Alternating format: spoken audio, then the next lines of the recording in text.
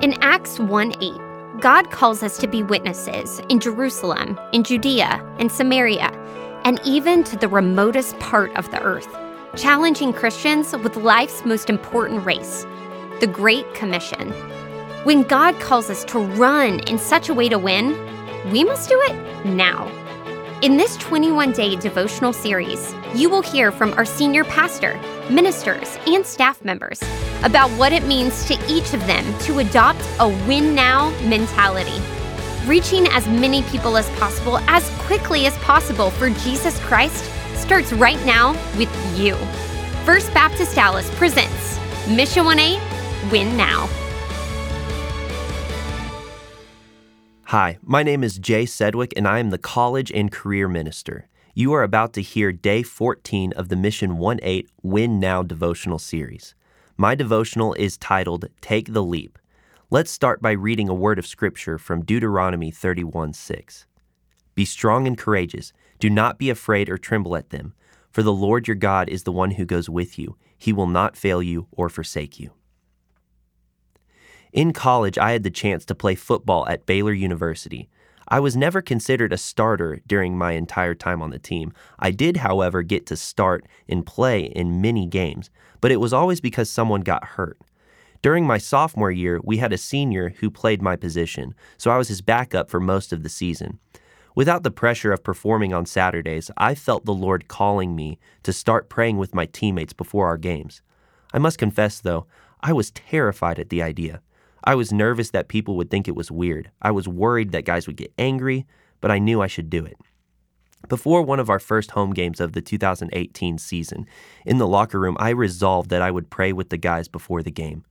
I was close to some of the guys on the team, so it would have been relatively easy for me to ask them if I could pray for them. However, I didn't want to just pray for my friends on the team. I wanted to pray for anyone and everyone that would let me, but again, I was terrified. So I devised a plan to help me overcome my fear. I identified who I believed to be one of the scariest players on the team. He was a lineman that weighed about 300 pounds and looked like he could eat me for breakfast. I thought, if I can pray with that guy, I can pray with anyone here. I then took a leap of faith, walked up to this guy, and asked him if I could pray with him before the game. To my surprise, he agreed, and we prayed together in front of his locker. An even bigger surprise than him agreeing to let me pray for him was that it wasn't so scary after all, so I prayed for another guy and another. By the end of my career at Baylor, I estimate I prayed well over 1,000 pregame prayers with my teammates, not to mention my head coaches during my junior and senior years. Through these prayers, I got to make sure that my teammates repeatedly heard the name of Jesus Christ. It became the norm for my teammates. I wouldn't even have to say anything. I would approach their locker, and they would stop what they were doing. We would lock hands and pray. Sometimes people would not be in the locker room when I passed their locker, and it got to the point where some teammates would come up to my locker when they returned and look at me with frustration that I hadn't come to pray for them yet. Who would have thought that the Lord would use me, a small, underclassman, backup walk-on, to accomplish his plan to make his name known on the football team? I did not feel perfectly equipped to do what I did. As I said, I was terrified. However, I allowed the Holy Spirit to lead me into battle against my fears, and I'm so glad he did. The command to fear not is written in Scripture 365 times. Satan often uses fear in our lives to stop us from stepping out in faith to do the Lord's will. If I had listened to Satan's lies, I might never have taken the leap of faith to pray for my teammates. There is a reason God tells us not to fear. Be strong and courageous. Do not be afraid or tremble at them, for the Lord your God is the one who goes with you. He will not fail you or forsake you. All Christ followers who have been saved by grace alone, through faith alone, in Christ alone, don't have to be afraid. We have the Holy Spirit, God himself, living inside of us. Do not be afraid to take a leap of faith to follow the Holy Spirit's nudges in your life.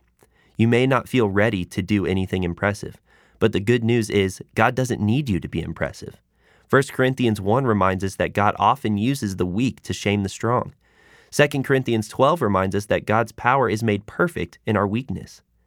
God doesn't need you to be impressive. God wants you to be willing and obedient when he calls you to do his will.